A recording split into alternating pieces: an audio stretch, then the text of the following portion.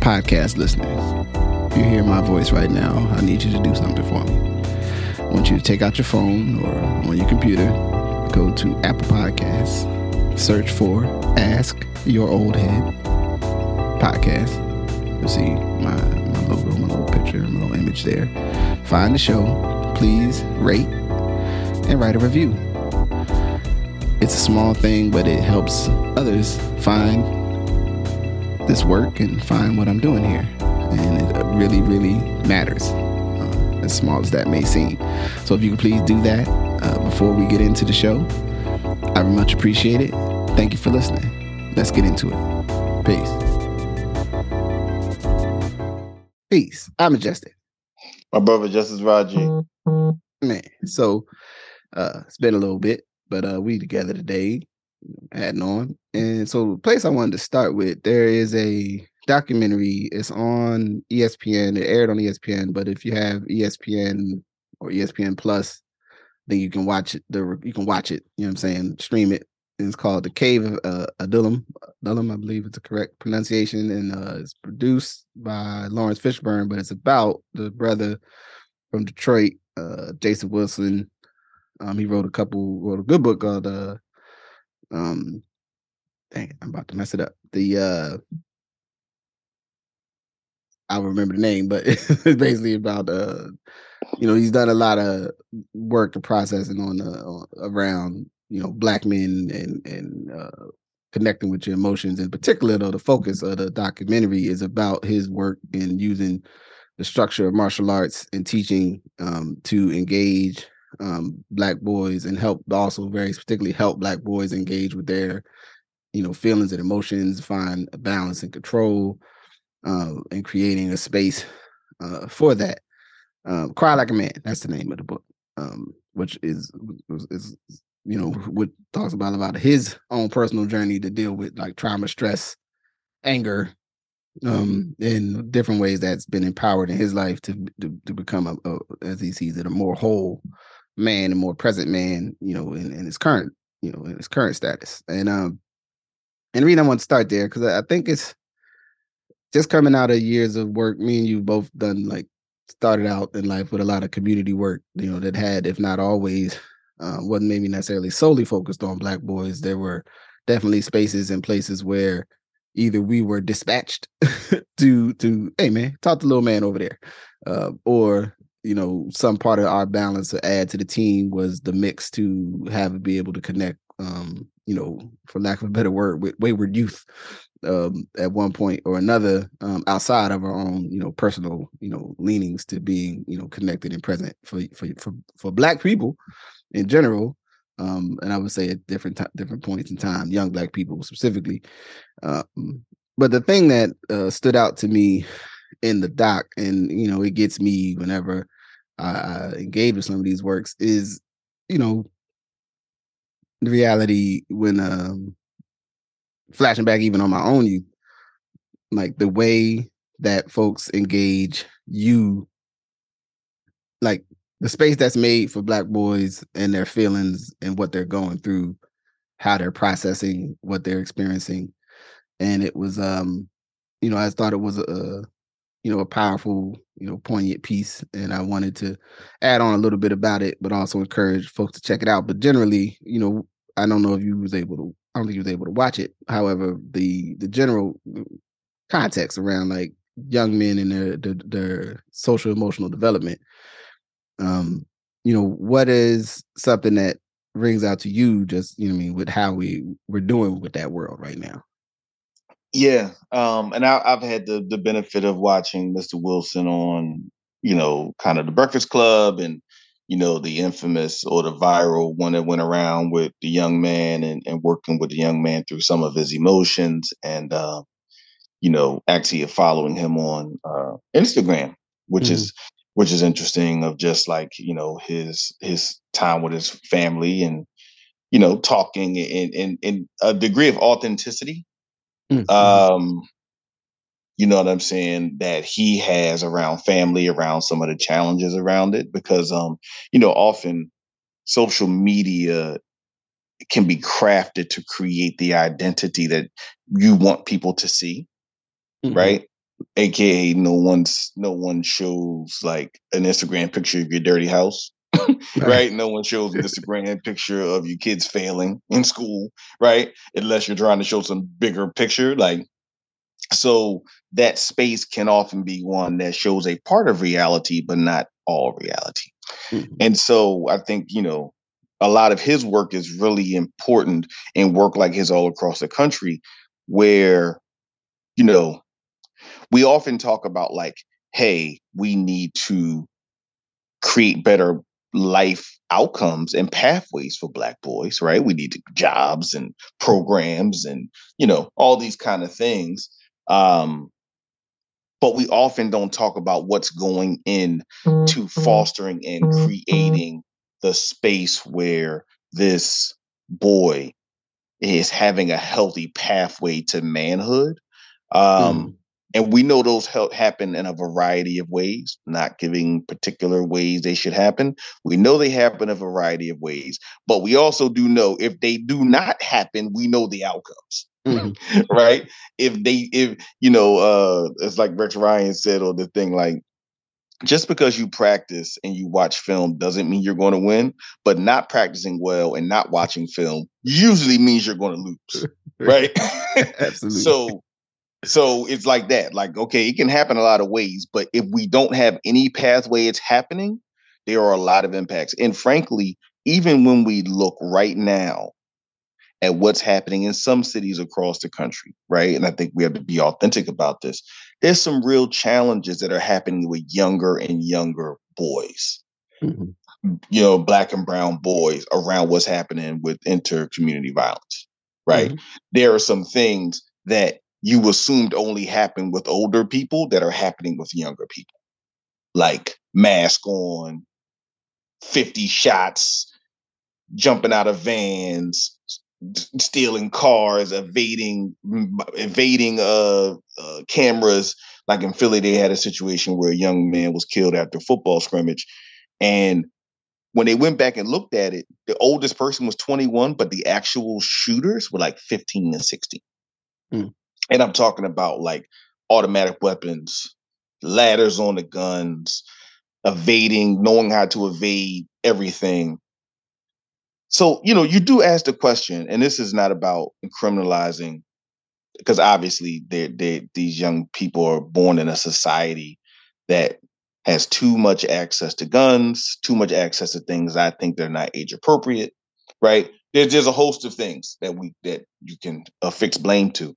But there is something to say that when did you get to a place where, you had so little regard for another human being, right? That you could engage in this almost a Call of Duty esque, like, Mhm. assassination attempt, essentially, Mhm. Yeah. right? Like, it's not cowboys and Indians. Like, this is real, right? So, and I think about those things, and I think about the traumas and the cumulative traumas that we don't identify, the cumulative traumas that we ask young black boys to stuff, um, the traumas that are usually pushed to the side because of our society and kind of antiquated ideas of what a man is and what a man is not, right? And not those pit stops for people to ask you how you feel, to talk about how you feel, and to prepare you not just for a world to deal with white supremacy, but to prepare you for a world of your full divinity and humanism, right? Mhm. And so I think that's where one of the biggest challenges, like, we are often trying to prepare our children to deal with racism and white supremacy, and for women, sexism, right? Mhm. Mhm. But we're not. But are we affirming their humanity while we're giving them that armor? So, like, don't put the armor on them and don't build up their capacity to hold up the weight. Yeah, yeah. Well, it You gets know. into like it was what is the armor protecting? You know what I'm saying? If the armor is protecting sort of this underdeveloped sense of self, or protecting a sea of doubt, at least, right? Where someone, because even most young people, young people learn very well like how to be adult pleasing, either out of a need for survival, or as a sincere, aspect of being how you say, a younger version of a human, and you go like, well, that's what the other humans are doing, so let me fit in. Right, let me get in the mix. And I think we have enough different versions of the stories of what folks go through or put through, and then someone in their family tells them, well, I was doing that to make sure you were tough. I mean, I came across something. I've been real Twitter engaged. I guess I've been trying to figure it out the last 2 weeks. I probably need to cut back. But a topic that came up in a scrolling through some stuff was around like people, like a child being hurt and someone immediately telling the adult that's caring for the child, like, don't let the child, butter up, kind of suck up this, overplay their hurtness to take advantage of you. Right. And then people sharing, like, we're like, yeah, I broke my leg. And then my dad made me walk to the house. Like all kinds of just wild, just like, yo, who does, why were we doing this? Right.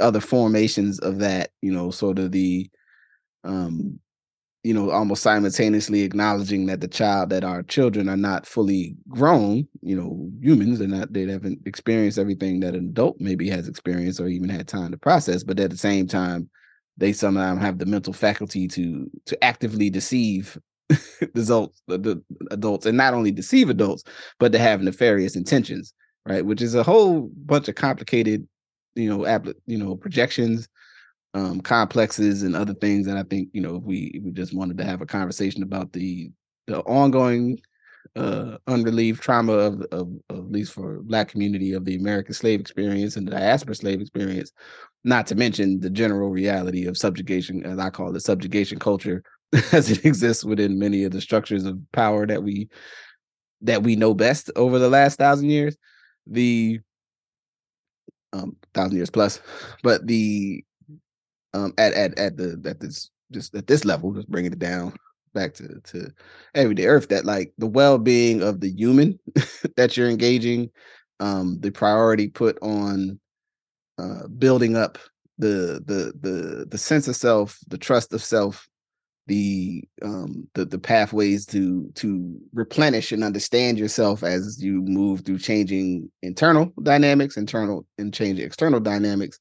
And that we want that armor, we want that protection, so you can, in a sense, protect yourself from folly, but also there's a choice in which part you put emphasis on processing, right? I'll speak for myself that I put a lot of emphasis on with my children that I, first person responsibility for, but young people in a broader sense that I've had engagement with, of like trying to check with them to like how you're doing, and then also how are you processing stuff that you experience or what you've seen, right? Because I think that that's important. I think you gotta get to know who you are. You gotta know, how you're responding to things, and the amount of times these days that I talk to people and the things that they're worried about are like, where I'll be like, why are we worried about that? And it'll be like, either due to personal experience trauma,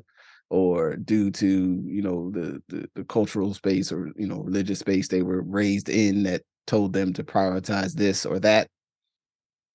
And like, I think it's vitally important with young people, but old people too, which we'll get to, because I think the backside of this developmental arc will come up in our next level, next part of our conversation. That like that humans are like dynamic, and we're moving, as we age and as we grow. And the thing that I appreciate about that brother's work, to the degree that I know about it and what I've seen, and then even watching the documentary, is this very intense focus on like being present in the moment, asking questions about the well-being of the person, and giving them space to feel how they need to feel in that place, right? When they're engaging, several times in the doc, you see when the young men are facing a test, right? A moment of having to deliver and do something, that they start to break down, right? And the thing I thought was beautiful was simultaneously going, all right, I acknowledge that you're breaking down. Let's figure out why. Now I can't move you on to the thing that you're doing because you didn't finish the test. However, that is like a part of the thing is figuring this out.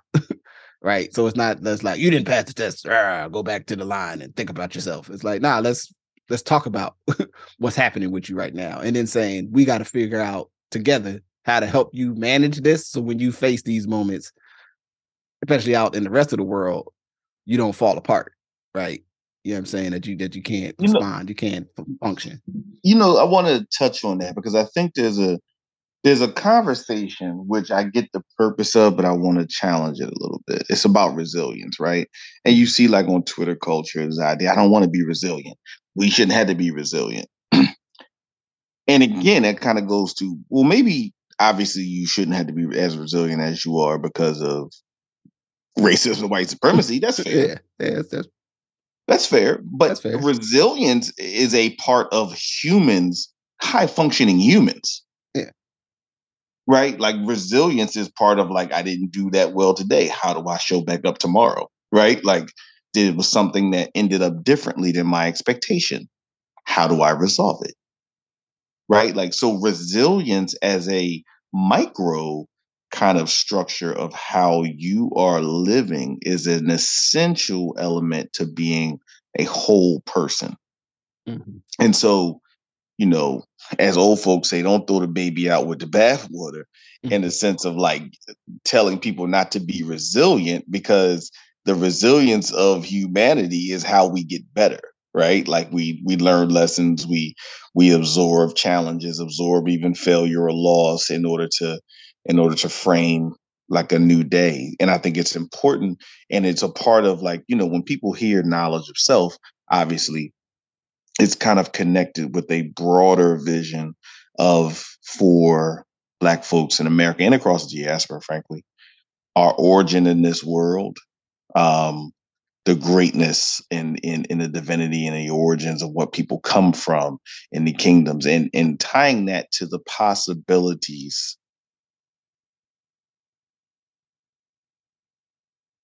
There's a there's a part there where we align ourselves and connect with that concept.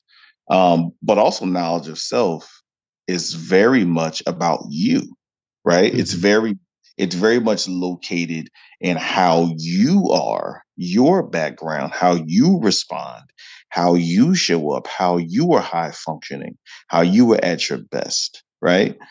And so we have to, even if people don't deal with the concept of knowledge of self as a broad based concept, it's important we're dealing with Black boys, Black girls, people who identify in a variety of manners to make sure we are dealing with the knowledge and awareness of themselves as an individual and how we do that. And then for Black boys and Black girls, brown boys and brown girls, original people across the board, we do know that there's some other societal structures and functions that have an impact that we have to align and we have to connect them to.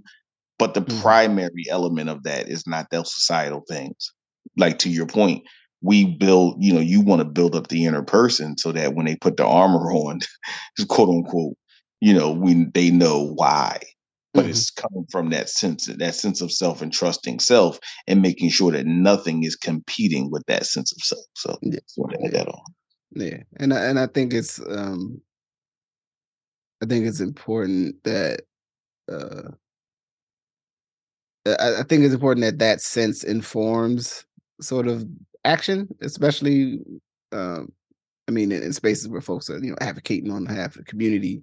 It's like it's sometimes just making sure you remember why like what's at the core of this. That in the service to the outcomes that we want, we don't lose the thread of like who we are as beings, that we have the capacity to choose, the value that we place, on our own well-being, on the well-being of others.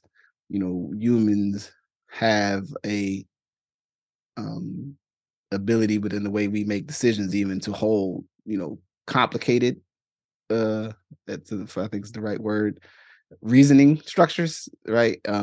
So that you can look at a situation, like something that came up actually in the doc, because one of the young men, he was my man, but he wasn't doing what he was supposed to be doing in school. You know what I'm saying? And it was a balance of really pulling no punches, saying, "Hey, man, you ain't really doing what you're supposed to be doing in there." Also, though, that like that doesn't mean that suddenly doing that means that now you're worthy of care, right? Or worthy of love and the extension of a sense of compassion and well being. And the even that resilience conversation, you know, it's always to me it's pointed. Like I think this is just a justice thought. I think at times we move into spaces where other people want to point to our resilience as a as a model for like structure of like what we should do next. It's like, well, I mean, maybe the thing should just be ethical and balanced and fair in its original form, so that no one has to be overly focused on their resilience within it. If we're building something new together, right? As opposed, and to look to something that you may take as a indicator of admiration for our community, but it's an admiration, that we appreciate. I appreciate that you are admirers. I appreciate even more if you don't repeat the stuff that requires us to have that, right? Like that to me is the lesson. That's what we should be talking about. But sometimes I think it ends up in this other place, which gets, well, I'll say for another day. But the thing where folks, when something's new to them, they feel like it's new to the world, so then they want to talk about it, and it's like it's not. Sometimes you need to know what the room you're in. The other thing I just wanted to touch on that I thought a thought I had, and even tracking, like I said, the brothers' work over the years, is I think I know in different communities, different cities, there's folks that do that sort of, informal sort of structured, like, yeah, like you start meeting people in any city and they'll be like, oh yeah, I know brother so and so, or I know sister such and such. You know what I mean? Like a young person, even if they way out in the street life. You know what I'm saying? Not just even some of them that ain't in the street life at all. They just acting out. They just young people. But there might be some pockets of people that they know who've reached out to them or engaged them, in informal ways. And I don't know if we always do the best job of acknowledging like how important it is, beyond the structure of whatever your immediate household family is the people external to your physical family, but are around you that then influence your human development. We say the village raise a child. People say that a lot. But I don't think folks really, believe it. I think folks like, yeah, the village raised a child. And then they be like, well, his parents are terrible. You know what I'm saying? Like, where's his daddy at? Where's his mama? You know what I mean? When Mike, turns out the roller rink, it ain't the village no more. It's just Mike and his terrible parents. And we have to get better at figuring out how to not just talk about that, but also how to support the idea that like, yo, there's people in your neighborhoods and your communities that sometimes is trying to like be a positive presence in young people's worlds and old people, which we're gonna get to. And we don't always have the best way of honoring that idea and that concept and even that effort that people put in. Because it was clear too in some of those families, like, that those young people had loving people in their family, but they did that, it's almost like I said, it's not enough. That like you always need I think we all need as many good, kind, loving, caring people around us as we can get.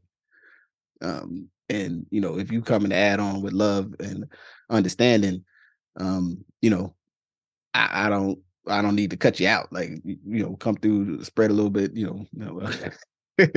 drop a little bit of that love off, even put it in the box, give me a sandwich or something. You know what I'm saying? I think it's an aspect of when we're thinking about how to bring people together or we're organizing in those formal places, but also just in those, like, what does your day-to-day life look like?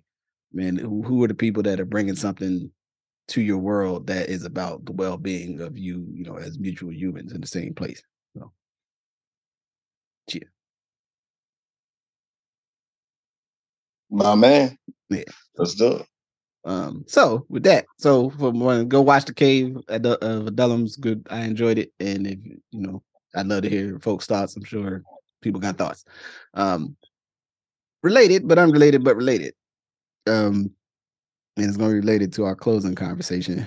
The brother, Sean Combs, Diddy, as he were, had a Breakfast Club interview from a few weeks ago. And it was quite an interesting video or conversation. And the aspect that I thought was kind of connected really to this first piece was, he was showing certain aspects of really like a developmental arc, because, I think I've talked about this before, that we tend to think about human development as like a teenage, kids to adults, and then it's like you're just an adult now, and it all stops. Like, but it actually Right. keep Like you're not just, sometimes Divine Culture talked about like adults are just grown children. Like it's just not, yeah, it's not like there's sometimes a place where it changes and sometimes a place where it didn't change. So yeah, yeah. yeah. And so I mean, there was a lot of interesting things in the conversation, but I think the place actually, what I'll do is I'll tip to you because I'm taking a lot of air at the moment. What was one of the things that jumped out to you in that interview that you thought was particularly interesting? So there was a lot there. I guess in short, one was kind of the context of where he was with relationships, Mhm. and just kind of like a full awareness of where he is and what that is, and everyone doesn't have to support that, right? Because you don't have to necessarily support or not support those things, but an awareness at his age of like where he's at, origin stories, trauma, with losing, the love of his life, Mhm. trauma with relationship shifts, different kinds of relationships, right? Because I think sometime in the Black community, we frame it as either we're like this or like that. Mhm. And there's obviously, you want to keep strong families, but very similar to what I was talking about with raising Black boys, the path to a strong family doesn't always look the same, Mhm. and different people can have different paths to what strong families look like, and people feeling loved, right? And so just him kind of talking through that and being open and honest, like, yo, here's where I messed up. Here's where I made the mistake. Here's where I didn't tell the truth. Here's where, I was harmful to myself. Here was, those kind of things where, as hip hop artists or people in what people call the culture in air quotes get older, it's important to see that developmental arc shift, Mhm. to your point earlier, because if not, what happens is you end up just being a 55-year-old version of a 25-year-old. Mhm. Right. And that's what a lot of times in quote unquote the culture you end up finding. And the only difference is you sell real estate, you deal in real estate instead of drugs. Right. Right. Like that's the only difference. Like people like you switched your hustle, but you're still the same person. Yeah. So it's not just about switching your hustle, it's about growth. And I think the culture, because I have a whole host of things to think about how hip hop wants to grow up, but only kind of. Yeah. Like the idea of it wants to kind of grow up. It wants to grow up, but it also wants to remain like forever young, right? And when artists come back and do well, they've like even with Jeezy right now, like okay, he comes out with a good album, but in order to come out with a good album, he had to kind of go back to '05 and have the same energy, which is something to say like, damn, why does Slim got to go back to 17 years ago and give you Big Meech vibes to make you think this is a good album again? Yeah. Versus, yo, you're almost 50 years old, and maybe you could just be 50, right? Like, and it's not just about the shift between hustling, you know, cocaine or houses or LLCs. So anyway, like, so I just thought that was interesting. Another one I'll share that I know you and I built on was this idea of the OG. Mhm. And this is a really age thing in our community. And I think, Yeah. Diddy was one of the first people to be like, don't be calling me old, man. Right? Because being called old now has a different feel than it kind of ever has in our community. And I know you would add on a little bit about that. But yeah, like Yeah. I kind of felt where he was coming from on the like, yo, don't call me old, man. Yeah. Well, it's interesting because especially that at that beat, because like in that space that he's moving in, it's like, yeah, I'm sure some young dudes almost like, yeah, champ, man, let me buy you a drink, old dude. Like, sit down over there on the couch though. Don't get too involved with like Right. like what we about to do. Which particularly within the creative industry, you know what I mean, where you're making music, like it ain't, for whatever criticisms that one could have about Puffy or Diddy, whichever way he Or like to Love be or addressed, whatever. brother Yeah. Love. He said, criticism that may be fair is also like, he's had his hands in the mix of a lot of great music. And just like I don't think he's maybe at the same musical level, like in terms of musical skill of like a Quincy Jones, right? Like Quincy Jones, but also that's a different age, you know what I'm saying, in terms of our access to musical training. But Yeah. the capacity to like produce a song or produce a music that's like, hey man, like even if you like, man, it's some like commercial bullshit. Because there's songs that we was like, we was, we was out here rapping in Timbo boots and backpacks and shit. And sometimes we was like, man, that's a bullshit, man. He do this real hip hop. Then it'd be like, it's kind of nice to dance to though. Listen, as we've gotten older, we can acknowledge that the albums we thought were not good indeed were good albums, and the Right. shit that he did was what it was important culturally, right? Yeah. Like, Yeah. and obviously we didn't have that. We didn't have some of that context, but the things that he did and the promotion, obviously, always giving props to Andre Harrell, which I think when it's missing, it should never be missing about Andre Harrell, because if you don't have Andre Harrell, you don't have Diddy, you don't have Heavy D. You don't have this whole hip hop soul rollout, right? Absolutely. You just don't have it, right? And so, and you don't have also the visioning and the curating and the very explicit curating behind what Andre Harrell did, taking what he saw in Harlem and taking what he saw in the Bronx and kind of merging those into a ethic, right? Just as Russell Simmons and them had an ethic, so did Andre Harrell. But so please, people should never forget about him. But like, yeah, so I just think that was interesting, and he's still competing in what people could perceive as a young man's game, and even dating younger women. So, so I know he's probably a little sensitive to a lot of the, he's dating a woman that I'm sure a lot of the younger guys like, sit down, man. Let me get a chance. Like, Slim, like settle down. But so like, that ain't my bag, but the sense of like, you go into a space and folks are basically deciding you retired, like like you the venerable elder that's coming. You're like, man, I'm almost 50. I ain't 50 yet, or I'm just 50. Like I ain't done yet. You know what I mean? And I can appreciate that. And there's a balance in that, right? Depending on what world you're in, right? Where you got somebody else that maybe, they can't deliver on the level that they used to, but they still holding on. That could be detrimental, but it's also a place for, and especially now, I mean, the amount of different spaces where you have these so-called generational conversations, and like what generation is trash, or what generation ain't do this, ain't do that. And it'd be like, first of all, man, like I just happen to be born around them people. Don't be holding me. I ain't responsible for them fools. Like I ain't do that. Like, Right. And not to mention, Absolutely. like I'm not gonna hold you personally responsible for everyone else's all the different foolishness I see happening, right? I'm gonna try to find a balance, try to deal with a certain level of wisdom about that. But the aspect of him, like sort of talking about that, speaking about his his personal trauma, and I think his personal relationship stuff, whether folks think, because there is a like a dynamic within our society that a man, especially within his love and romantic, so to speak, relationships, is only mature if he decides to be in a pair bonded relationship for the rest of his days. And not that it's not necessarily a sign of someone's maturity, but it's not a guarantee of anyone's maturity. You know what I'm saying? Whatever, to me, whatever you being true about what you're doing in your relational behaviors, whether they be romantic or otherwise, is a sign of maturity, as opposed to one particular model of behavior.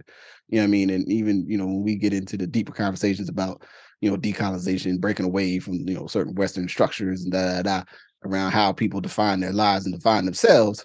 You have to make space in there for different ways for people to engage in their personal relationships and their so-called romantic relationships. And some of that may be, yeah, I'm seeing this person, we kind of dig each other, we're gonna keep seeing each other, see how it goes. Like the end goal is not always we're gonna see how it goes, and then we're gonna go do some paperwork, and depending on our spiritual religious practices, we're gonna go have a ceremony, and now it's official. It's like some people's like, nah, man, like I'm beyond, I'm not at that place in life, and it's okay if I'm honest about that right now, because it's interesting. Like, I think we've seen, like I say, a positive and a negative, right? Where you'll see like older folks who can't manage, they just can't manage no relationships. So as a health thing, they go, you know what? I'm just going to kind of stay a little bit away because this ain't going to go well. And then other folks, like I said, that's the right decision to have a pair bonded, situation for the rest of their days, or at least with that attempt. I think we have to make space for both, and I think it's better that the person be honest about what they want than to be saying it just because it makes people feel better, right? It's not the end of the world if people have, more, open dynamics or whatever that are pleasing and service them and their needs. You know what I mean? Like that's actually not the end of the world. Like it'll be fine. And it's really about what makes people well and healthy, right? Mm-hmm. Again, kind of going back to there are different dynamics to how, Black boys, and by extension, obviously, children get to wellness. But one thing is for sure, not thinking about it is a sure way for people not to be healthy. Yeah. And in the same way, however people are showing up in the context of relationships that allow people to be healthy is their kind of thing, versus saying if it doesn't end up looking like this, it's not a win. Because I think that has led a lot of people to behaviors that have been not the healthiest for them, and then in turn not the healthiest for their communities and for a whole host of things. Yeah. To say nothing about the actual cost of some of that. Yeah. But I think his level of maturity, and in the space that he's in and what he wants to bring back to music and culture, with that awareness was really important. And I think, lending kind of blending into our next piece quickly is just this idea of how he was trying to be supportive of the man who has controlled the airways for the last week and a half, 2 weeks, around Yeezy, and just how he was like, listen, I'm trying to catch him. He's the one that's running the whole thing. And then Slim did the White Lives Matter shirt, and I think what Diddy said was I think it was mature. He said, listen, I support him. He is my brother. I am not looking to harm him, but that premise and that sentiment is not helpful. Yeah. Right. And I think him stating that was being thoughtful around the issue, but not attacking the person. Mm-hmm. Clearly, Ye is not at the emotional place to receive that. He's at a different place, and again, I often want to be very thoughtful around. A lot of times we're talking about people of different abilities and communities, and we talk about kind of the trauma and and there's a lot of trauma there. And him having trauma doesn't make it right to spew things that are not helpful, that are harmful. So I'm not stating that. But there's a lot of trauma there. And I think people, up until a certain point, were trying to be very intentional and kind of supportive about him to kind of he would deal with his trauma. But obviously, over the last couple of weeks, we just clearly see that he's choosing to put his trauma on Front Street. And I think it's no accident that there are still people who are choosing to project him having his trauma. Mm-hmm. Mm-hmm. Well, right? So go ahead. Well, I thought too, the way, and actually it's oddly enough, I think it's that the way, one, how fast things move, right? And that, they made those comments, and I think he did a really good job of saying, like, look, and someone that unlike you or I, someone he knows personally, right? You had like actual dealings with, to say like, what he did wasn't right, wasn't cool, wasn't helpful. I'm also concerned about the human, that is him, and I'm trying to do both of those things in the public space, which can be very difficult. Two, though, like my next thing though with Ye particularly is the nothing that he, like, the things that have happened in the last I guess 2.5 weeks, 3 weeks, have been an escalation in the kind of public level of like, wow, where you going, what you doing, but it's not actually off the course. It seemed like maybe he had got in a little bit better place earlier in the year in that we talked about it interview on Drink Champs. Yeah. And then clearly he actually hadn't.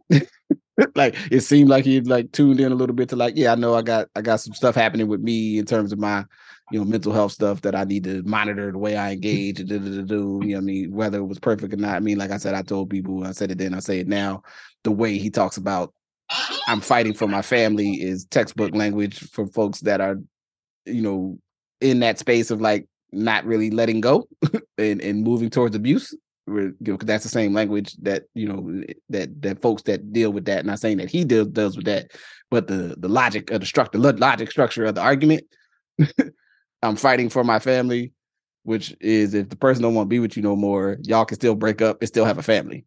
You just don't, y'all two ain't in a romantic relationship no more. Just want right that on the exactly. Exactly. Like y'all parents of these children. You know what I'm saying? And then that's that. But for this, like, escalation in behavior, and it's a comment that I posted somewhere when someone was talking about it. I said, look, what he has been in the majority of this time is someone who creatively has provided me personally, in terms of how I feel about the things he's done, some music and some musical moments that resonate with me emotionally, personally, sonically, enjoy, but who could not sustain an overall, way of practicing in the world that I could, to what I know of him, respect him.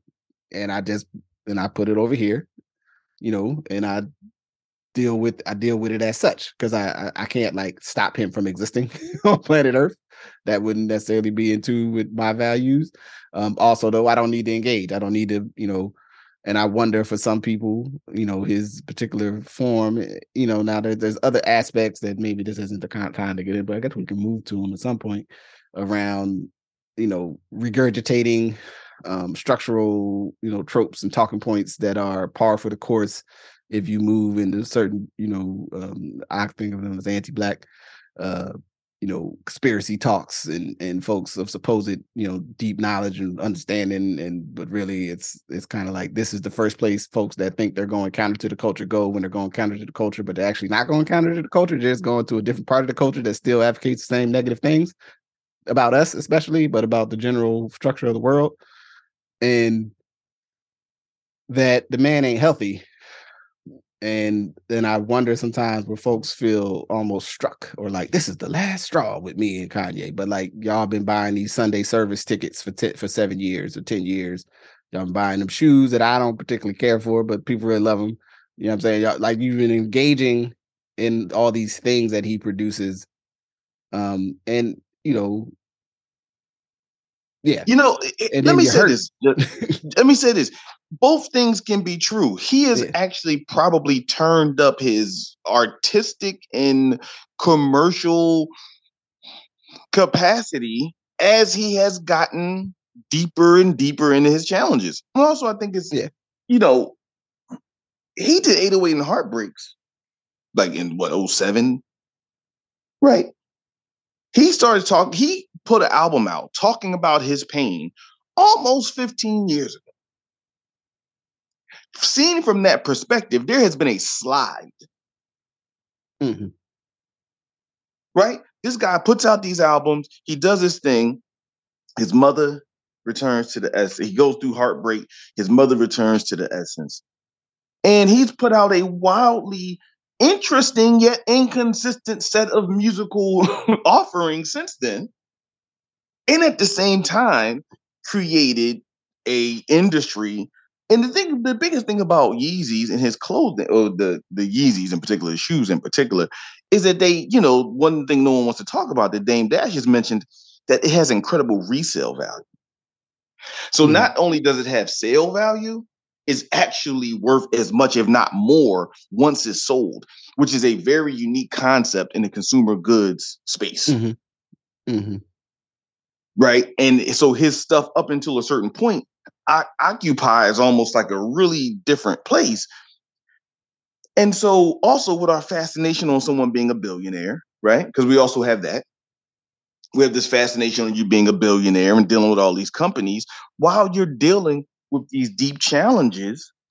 And we get to a place where, one of the things that I wanted to say is like, the biggest thing around his ideas, a whole host of challenging ideas, a whole host of them. I'm not going to give all of them full freight and even debate them.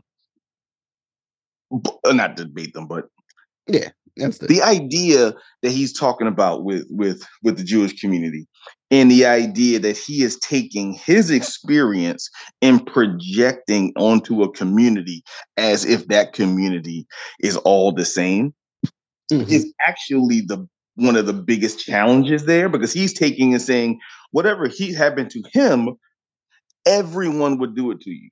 But now let's say we took that and projected that to Black folks.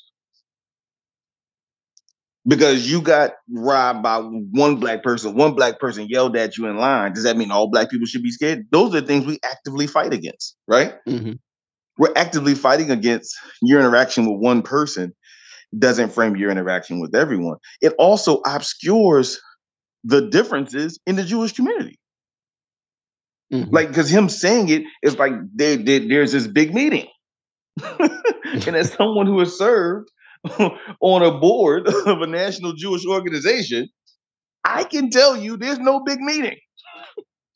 Well, the idea of the big meeting, we definitely make, I guess back to, the sort of terms of a public space, right? Where the old Chappelle piece with the black, the racial trade groups, and that, kind of lends to the idea these places where there's like a clearinghouse. I think a lot of Black folks have made the joke for years, especially folks that are involved in community and organizing work or any type of activism or service, of like, the Black people meetings, as my kids used to call it when we would go to community stuff. You know what I mean? That like there even if Black folks are meeting, there's not necessarily a clearinghouse for all Black decision making, and that then if we extend that construct, and it's, I think at a certain arc in your development of, as I think about it, of healing and resilience to a degree, especially for Black folks, there's a comfortability in the idea, even that what we experience within the structure of white supremacy, racism in the United States, that like somewhere there's like an official like white supremacy meeting, and then like making all the white supremacy decisions, as opposed to experiencing a society that has these particular outcomes because of a rule-based kind of behavioral model that they keep repeating, which are not the same thing. So there are meetings, right? There are actual meetings where sometimes people are making decisions that impact negatively Black people. Usually those meetings, those folks think they may be just doing something, making a decision about the water system in your city. Flint, Michigan, Jackson, as living examples, right? But the other the subtext, sometimes the front text is also, is infused with the realities of racism. But most of those people wouldn't say, I went to the meeting because as a white person, I decided I needed to go to the white people meeting that makes a negative decision about Black people. This whole construct, and I because I have other things to do with my life, but I've been picking up threads through different readings over the years, that there's a really old kind of activation of this kind of structural, this kind of mental trope, I guess, or like a heuristic of like, if something bad is happening to you and you can anyway identify some commonality amongst the people who you think would have the power to inflict this upon you, then therefore you must lash out against that group. Which, in the absence of Black folks, usually in Western societies, and by Western, I'm referencing, societies that we would maybe having their origin within European, polities and nations and states and what have you. the receiver of that treatment was often the Jews, which was also structurally based on religious, power, all kinds of like structural things were like those were usually the odd people out that had significant numbers, within those societies. So whom do you blame if don't you want to blame somebody and you don't want to have a whole lot of repercussions? You blame the people who are the outliers in your society. I think any y'all Western academics, let me know if I'm off base. So for him, like watching it all happen, it's like he jumps out, he says the wild stuff, and then some people who weren't paying attention, right? So they weren't people who weren't paying attention when Jay basically saying crazy stuff about black people. They ain't had no comment, which I guess is okay because they I mean, I don't know. I don't need them to defend me necessarily. But then they had a lot of comments right now. But then it goes to this thing that, if we've talked about, we have some days I don't have the time, but I fairly regularly, especially pre-COVID, when I would be outside more often, you go somewhere and there's like a conversation where people feel safe to do such, and then they assign blame to something that's happened to black people to the Jewish community, and then I kind of go, well, I mean, are you sure? Like, what? How are we getting to this conversation? Like, can we process this a little deeper? Because I don't really know. That doesn't serve us. That's the secret that's the secret context behind why there's still a quiet but consistent resonance with some of the things that he may have shared. And this is not to say, and I've said this to my, different people, I've said to my Jewish friends, and the Jewish community has to grapple with this, that yes, as different as they would see themselves, there are people who have taken advantage and engaged in the benefit of whiteness and in the benefit of anti-Black structural racism in America. Mm-hmm. And that's not a debate, right? Like that, it is actually so simple that is true. That's really not a debate anymore. Now you can debate how you get to better relations. You can debate engagement. You can debate a whole host of things.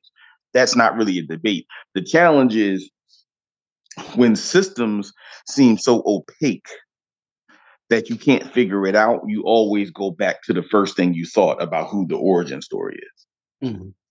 Right. So you always go back to being like, oh, it must be them that's doing this to me because of the place where someone exists, maybe in the economic system. It might be a place where they exist in the real estate system. So it goes back to the familiar understanding. And he may have a whole host of challenges that he is engaging with particular business partners in a particular space. And I'm not taking none away from that. And that might be what it is. But that's different than the story and the conversation and the obliteration of the difference of different kinds of people who adhere to the Jewish faith, acknowledging, and maybe this is simple and we shouldn't have to say it, that there are Black people who are Jewish. Yeah. And maybe there are brown people who are Jewish. There are people who are so-called Asian who are Jewish. Mm-hmm. Like that might be so fundamentally simple, but when you frame it and just say the Jews, you're actually not talking about the amount of people who look like you, have experiences like you, that are in no way sharing in this cabal that you're speaking of. The main reason it's a challenge is that it stops being able to have a conversation about what's opaque and get clarity. Mm-hmm. You should always know who's actually doing something to you, right? So that you stop blaming other people who didn't do it. Exactly. Right. And so I think he's, and the fact that he has gained some financial success has then led to this idea where, look, he's doing his thing, but when he decides to tell the truth, he gets harmed. Where it's like, no, he's been telling truths that have been challenging and rough for a minute.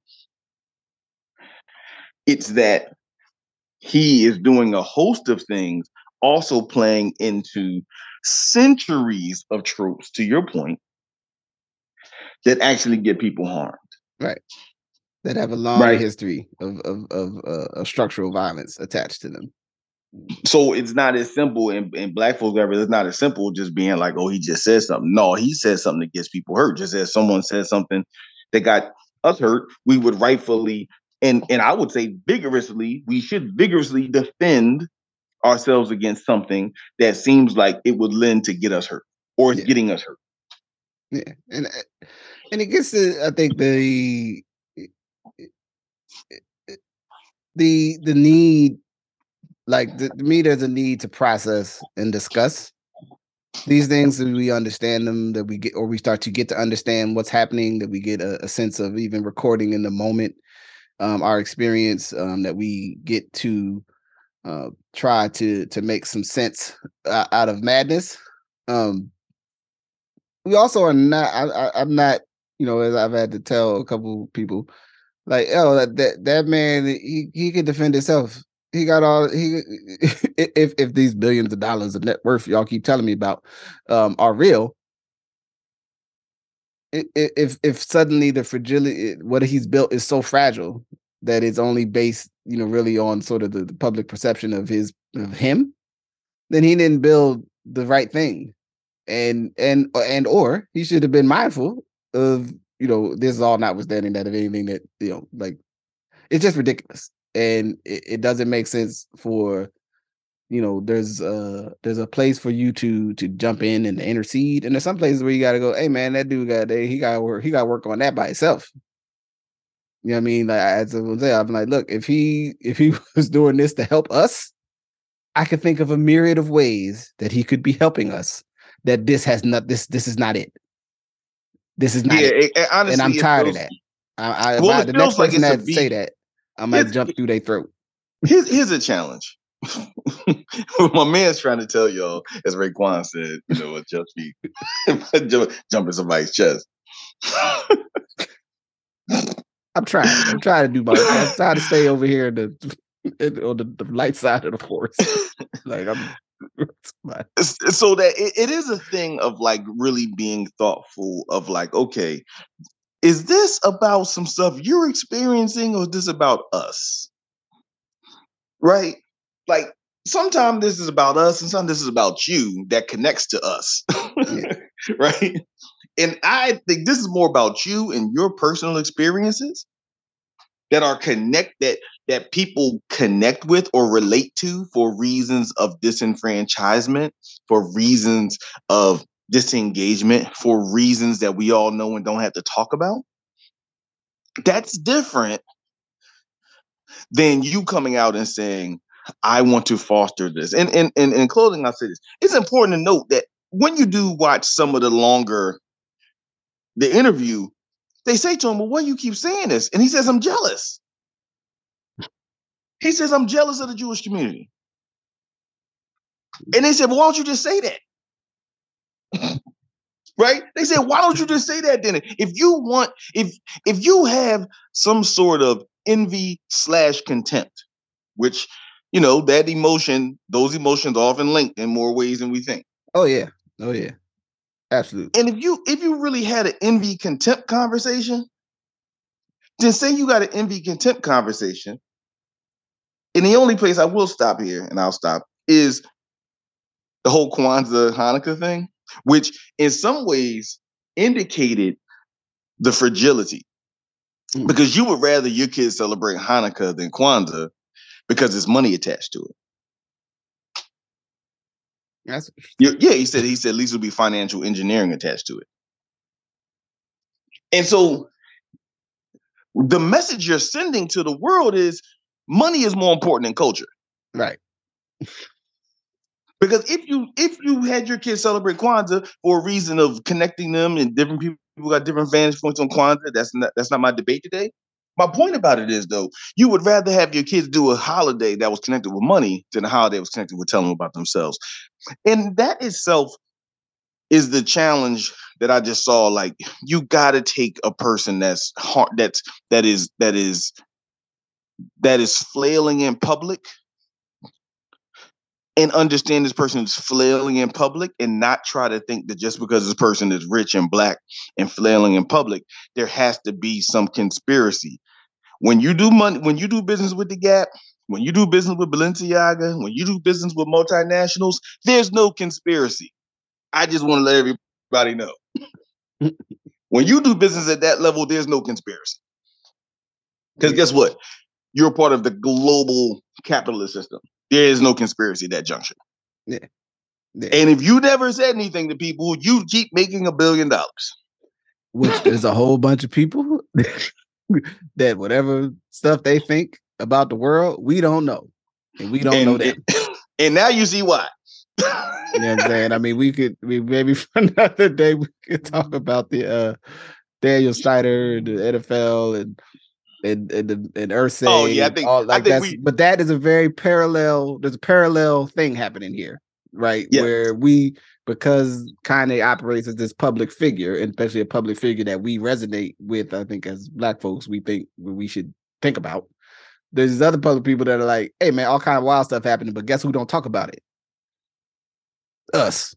Right. Shut up, because we want to keep our money.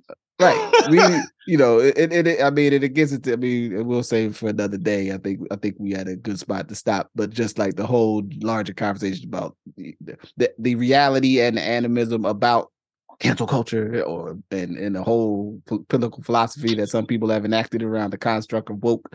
And I mean, generally, it ain't nothing new, but it's the way that ideas are weaponized to move things and more importantly, move people.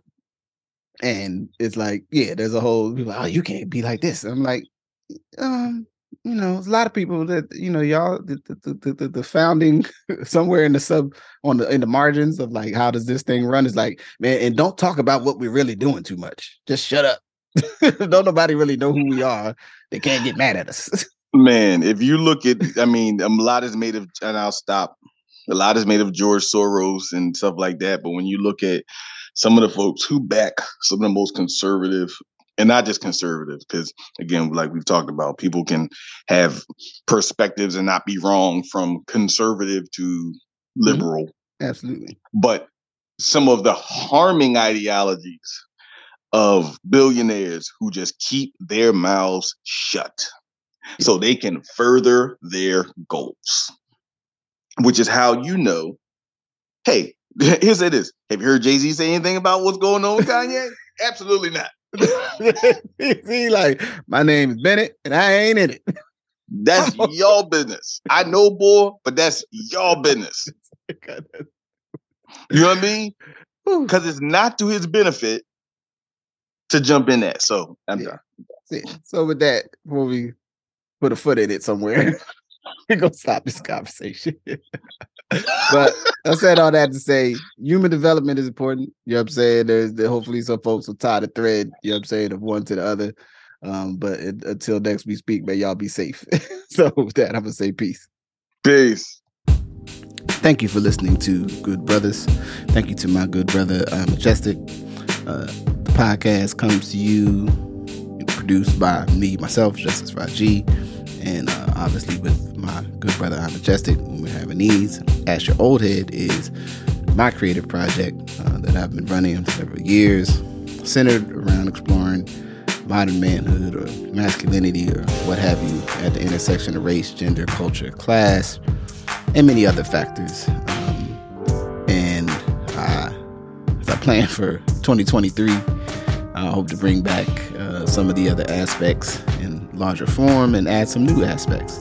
But you can support the podcast by listening, obviously, by sharing wherever you listen. Go rate and subscribe so others can see and connect. Always feel free to shoot some feedback if you hear something or it's something that resonates with you. It's election season, so go vote and vote early if you have access or opportunity to. And, take care of yourself, take care of those around you, and be safe. Peace.